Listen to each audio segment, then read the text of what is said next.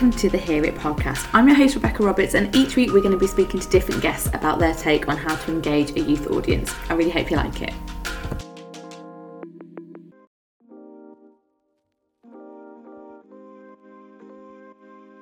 Hello and welcome to episode 16 of the Hear It podcast. Now we're still talking about working with and creating with young people, but we're focusing our attention a little bit more on the advertising industry itself and also culture. So we're speaking to Amy Kean, who is culture editor of Shots magazine. She's had a bulk of her career so far in the advertising industry, as well as a successful author, lecturer. I mean, the list goes on. Here's what she had to say. Hi Amy, thanks ever so much for coming on the Hear It podcast today. Hello, lovely to be here. Lovely to talk to you. For those people who don't know you, can you tell us a little bit about your career and how you've landed where you are now? So I call myself an advertising sociologist because basically that's what I've been doing for the last 16 or so years. So I've always worked for agencies. So I've worked agency side within the advertising space. I've worked for PR agencies, creative agencies, media agencies, but I always ended up doing I don't want to sound wanky, but like the thinky stuff, the anthropology stuff, that, like going a bit further in strategy and innovation to understand people better. I think maybe we'll talk about this later, but understanding people is still a skill and a process that is totally undervalued in the advertising space. So I was head of strategy for Mindshare in Asia Pacific. I was head of futures for Havas. I was global head of strategic innovation for an agency called Starcom. And I'm sure if anyone listening has been working in advertising for a while, eventually you start to feel really grubby because you essentially sold your soul. My tipping point was when I was asked to, one of my biggest clients in APAC was a pharmaceutical client, and I did their strategy, their kind of Asia Pacific strategy, so in about 10 different markets for them. And one day they asked me to help them write a strategy to sell laxatives to 16-year-old Korean girls. That was my tipping point when I thought, actually, I think I need to get some kind of soul food. So I started, first of all, I said no to that brief. But secondly, I started writing as well. So I started writing poetry and verse and also fiction. And so in the last few years, I've released 2 books. The first, which is like a dystopian fairy tale called The Little Girl Who Gave Zero Fucks, and the second, which annoyingly came out over lockdown, which is a poetry collection called House of Weeds, which is about neurodiversity and being weird, being shunned by society but not giving a shit. And over the last 9 or so months, I just had the most amazing lockdown epiphanies where I decided to wholeheartedly work for myself. Over the last 9 or so months, I've created a diversity initiative called DICE, which stands for Diversity and Inclusion at Conferences and Events. And also now I run my own company called 6 Things Impossible, which I call the Creativity and Culture Company for Tomorrow. And what we do is no bullshit ideas and trends and innovation. Amazing. And you also lecture as well. Oh God, Christ. Well, two more things. Sorry. I'm a lecturer at Kingston University, so I lecture on the history of art and culture. And also I'm cultures editor for a magazine called Shots. Shots is, God, I love them. I've always loved them. They've been around for like 30 years. And they consider themselves to be the voice of the creative community. So that includes advertising, but it also includes directors and designers and illustrators. And they're the kind of industry title that's just not fluff and bullshit like so many of them are. Like you talk about Adlan quite a bit and the process of like enabling creatives for different key audiences, but I guess when it comes to youth and young people, like why do you think it's still deemed such a challenging audience to get right? They're kind of treated like aliens, right? Yeah. Right. So in reality, the most business is still governed by white men in their 40s. Like that's a reality. I worked for a beauty company for a couple of years, really like massive global beauty company. They own loads of really famous brands. I won't mention them because I'm about to kind of bitch about them, but They sell makeup to 18-year-olds. They sell beauty products to 25-year-olds. And the entire company was run by actually Frenchmen in their 40s. And the problem is that the way that we communicate, and this also applies to fashion and FMCG, the way that we communicate often is based on the assumptions of these men. This is how the youth should live. This should be what women want. This is how we think, you know, someone's insecurity should be exploited. This kind of lazy lens that makes loads of assumptions about the way that everyone who isn't a white man in their 40s thinks and lives and behaves. That's what continues to drive the advertising industry. It's gross. Yeah, it's really gross and just annoying, isn't it? Because you just think it's all those kind of lazy assumptions. And so you work with a lot of young people through, obviously your lecturing and stuff. Yeah. Do you feel like collaboration and co-creation, just like this basic engagement of this youth audience rather than the token young person brought in by the white 40-year-old man is needed? It's absolutely essential. So there's a few things that you forget, right? When you pass the age of 30 or 40, you forget that young people have a sense of humor. You forget that young people are creative, and you forget that young people are also very smart. And a lot of those elements is missed in advertising today across loads of different brands.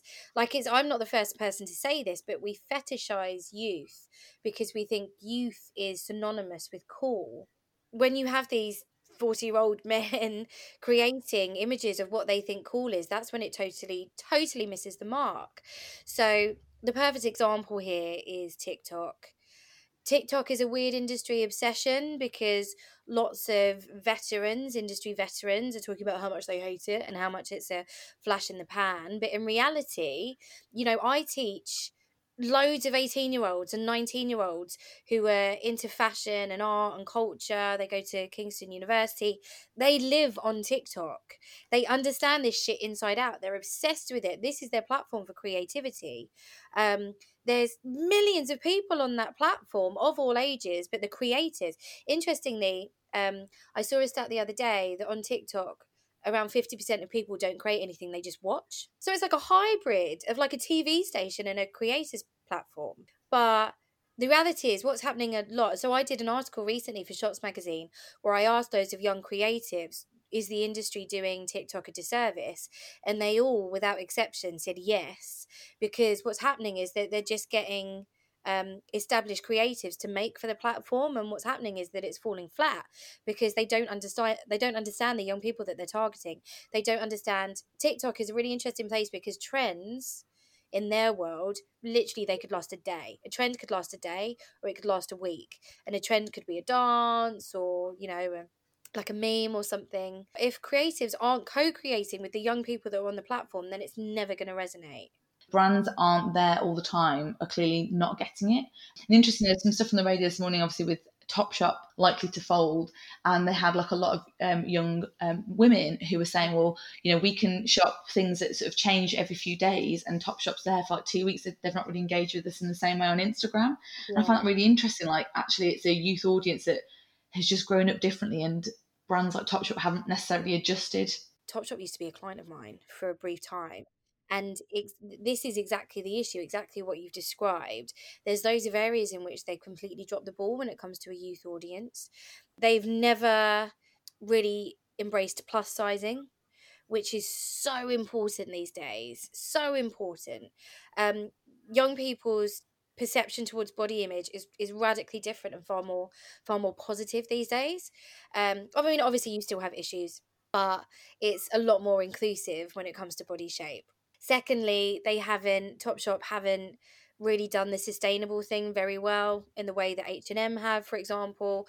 Topshop released their own sustainable, in inverted commas, line, but it felt very much kind of lip service. And also another space where that's really, really important for young people these days, I'm talking about in the UK mainly, is collaborations.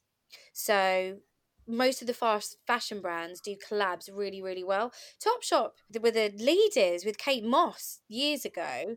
They kind of spearheaded the collaboration. But these days, most fashion brands, particularly fast fashion brands, will collaborate with pop stars, they'll collaborate with influencers, and they make these lines in a matter of weeks. I think I saw a stat saying you can create, from design to sitting on someone's doorstep, it can be like 21 days.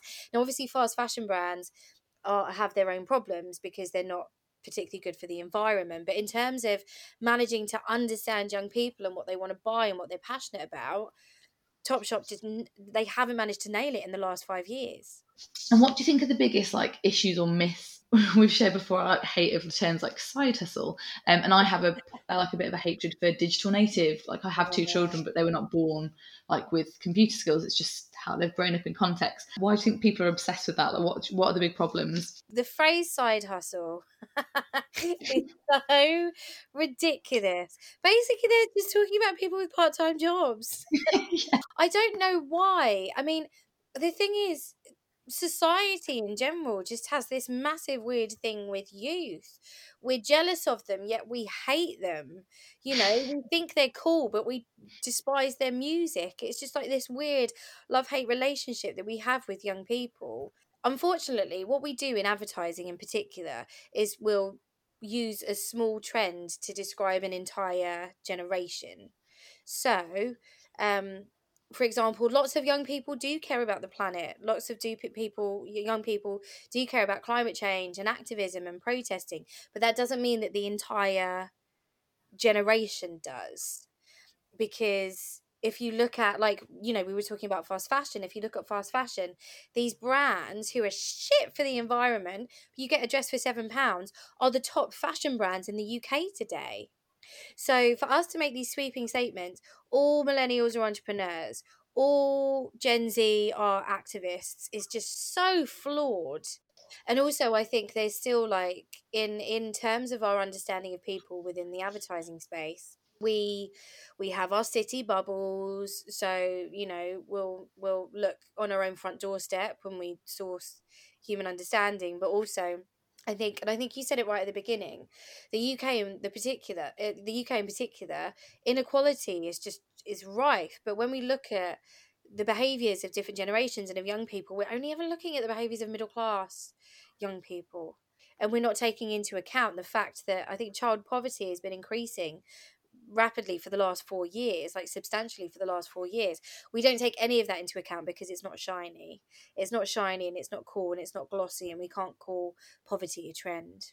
You're right, and it comes back to obviously a point that we can talk about diversity here. On another episode, I've talked to someone about how do you get to those subcultures, and he was like, it's not okay to sort of wait for people to come to you. You have to go and search out the different voices in order to make sure you've heard a better breadth of society to inform your campaign. You've talked about that. Obviously, you do quite a lot of stuff with the DICE Charter and challenging what's quite a visible shit lineup when it comes to conferences. On International Men's Day, I think you tweeted something okay, you're trying to get those panels out today, but they were pretty poor. Can I just use this opportunity to say how livid I am with International Men's Day? On International Men's Day, I saw people having parties, I saw people having events, I saw people releasing new research on masculinity. And the fact that International Men's Day has become a thing is so crass and tone deaf. I'm fuming. I'm sorry. It's all right. Use your opportunity. What would you say, if in terms of building a campaign or approach, what do you think are the fundamentals to get it right to better sort of engage youth audience? Yeah, so I've been thinking about this for for years, and I've noticed since I think there was a few years ago, or maybe over the last decade, advertising it's just not as good as it used to be. It's a bit cheesier now. It's a bit more heavy-handed. It's a bit preachier. None of that stuff resonates with the youth audience. And if you look at the top brands for young people, particularly in the UK, primarily I'm talking about the UK, it's brands that do stuff.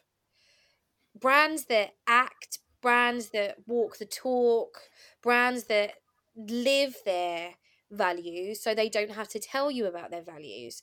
So my favourite example, first of all, Kylie Cosmetics, right? Whatever you think about the Kardashians, that is one of the most successful cosmetic companies in the world right now. And the way that they behave, it's more about their brand behaviors than their advertising. So Kylie Cosmetics, they drop constantly. They do these amazing collabs. So this Christmas, they've got a partnership with the Grinch. Um, Released it. I mean, it's so cool. And they released all these different Christmas palettes. They announce something new like every Wednesday. There's constant drops. There's constant excitement. There's constant reveals. Kylie does all this stuff herself. She'll show you how to use the products like she does and lives and breathes her products. So she doesn't really have to advertise. Same with a brand like one of the most popular brands, particularly in the UK today, Supreme.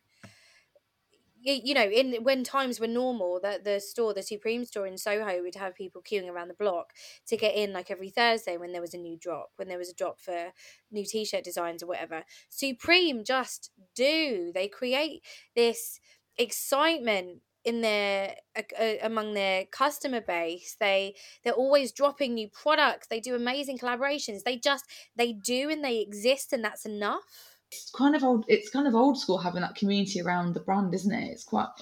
But there's also another brand that my nieces are obsessed with called Brandy Melville. I've never seen them advertised, but I think all of their clothes are just one size. So again, they just exist and they're good. And I feel like for young people who couldn't really give a shit about advertising for the most part, or the advertising that they do consume is on Instagram and it's based on stuff they like, or it's on TikTok and it's based on stuff they watch. They just want brands to have integrity. And I know that's super cheesy, makes me sound like a thought leader. Reeling out the cliches, but to have integrity and to have a great product and values that people can buy into means advertising is less significant for this audience. Well, definitely with the COVID messaging as well. Like there was a lot of almost like telling young people what to do. Oh no, it's just another way that the young people are preached to in some advertising as well, aren't they? I mean, the government always used to be really bad for that with their, when the COI used to exist, all the kind of government cause campaigns. And you mentioned a few brands and campaigns there. Like, are there any campaigns that spring to your mind? I mean, I feel like we should mention that you launched a One Direction album once. Like, oh my god! Well, this was it was their first album. How did you know that? Did I tell you that? No, I was being like a real geek and stalking you online before I did the question, and I saw it on an agency website, and I was like, I've got to mention that before we finish. Yeah. So this was again. It was God, when was this? Was it like 10 years ago? Must have been, yeah. At the time, ARGs, alternate reality games, were really starting to gather pace online. Gaming was starting to become a thing that wasn't just for young boys. Girls were playing loads of games online too. So we created this ARG for with this fictional character called Cyberpunk, she was like a forum character. Basically, the story was that she'd stolen a briefcase that had One Direction's album on it, and the One Direction fans, the Directioneers, had to crack all of these clues in order to get. So first we gave some album artwork, and then we seeded one of the songs, and then we'd give exclusive photos, etc. And it was a campaign that actually we did it all over the world, because their fan base was just so passionate and hectic. And it's, again, you put yourself into their world and take some time to understand how young people function and what gets them excited.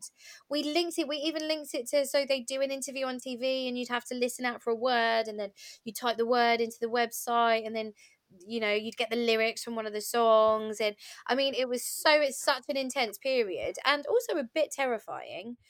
Understand how they speak, the language, the slang, all that stuff. It's actually fascinating if you give a shit.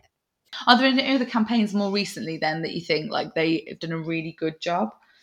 Well, again, like, I'm not noticing campaigns per se.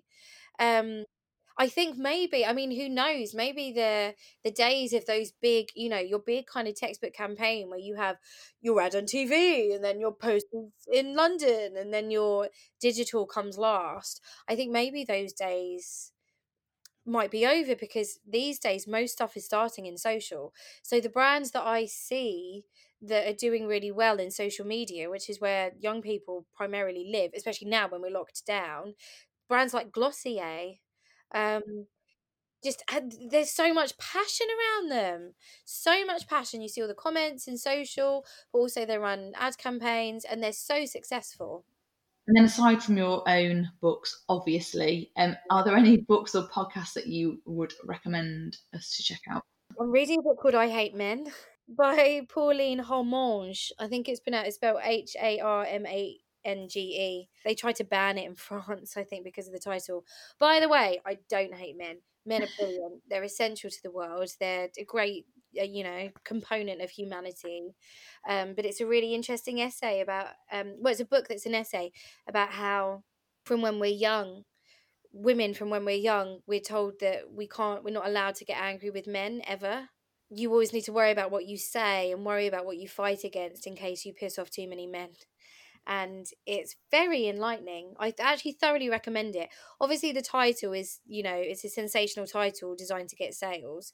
The actual content is really interesting. And what about podcasts? Do you check many out, or do you not have time? Because to be honest, what are you not doing?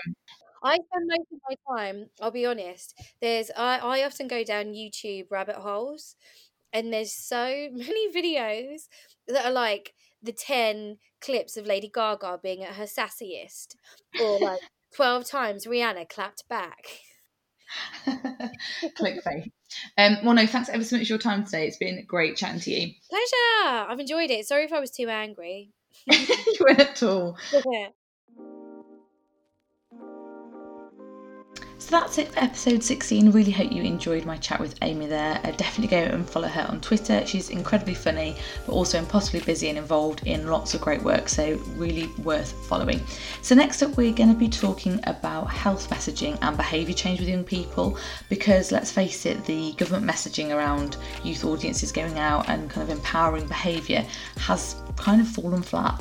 So we thought we'd pick episode 17 to talk about possibly the most awkward subject when it comes to youth audiences, which is sex education and sexual health. And we've got Leanne Hughes from the NHS up in Scotland, and she's going to be talking to us, so definitely stay tuned for that one. Thanks very much for listening. Please rate the podcast, share it, do the usual stuff, and I'll catch you soon.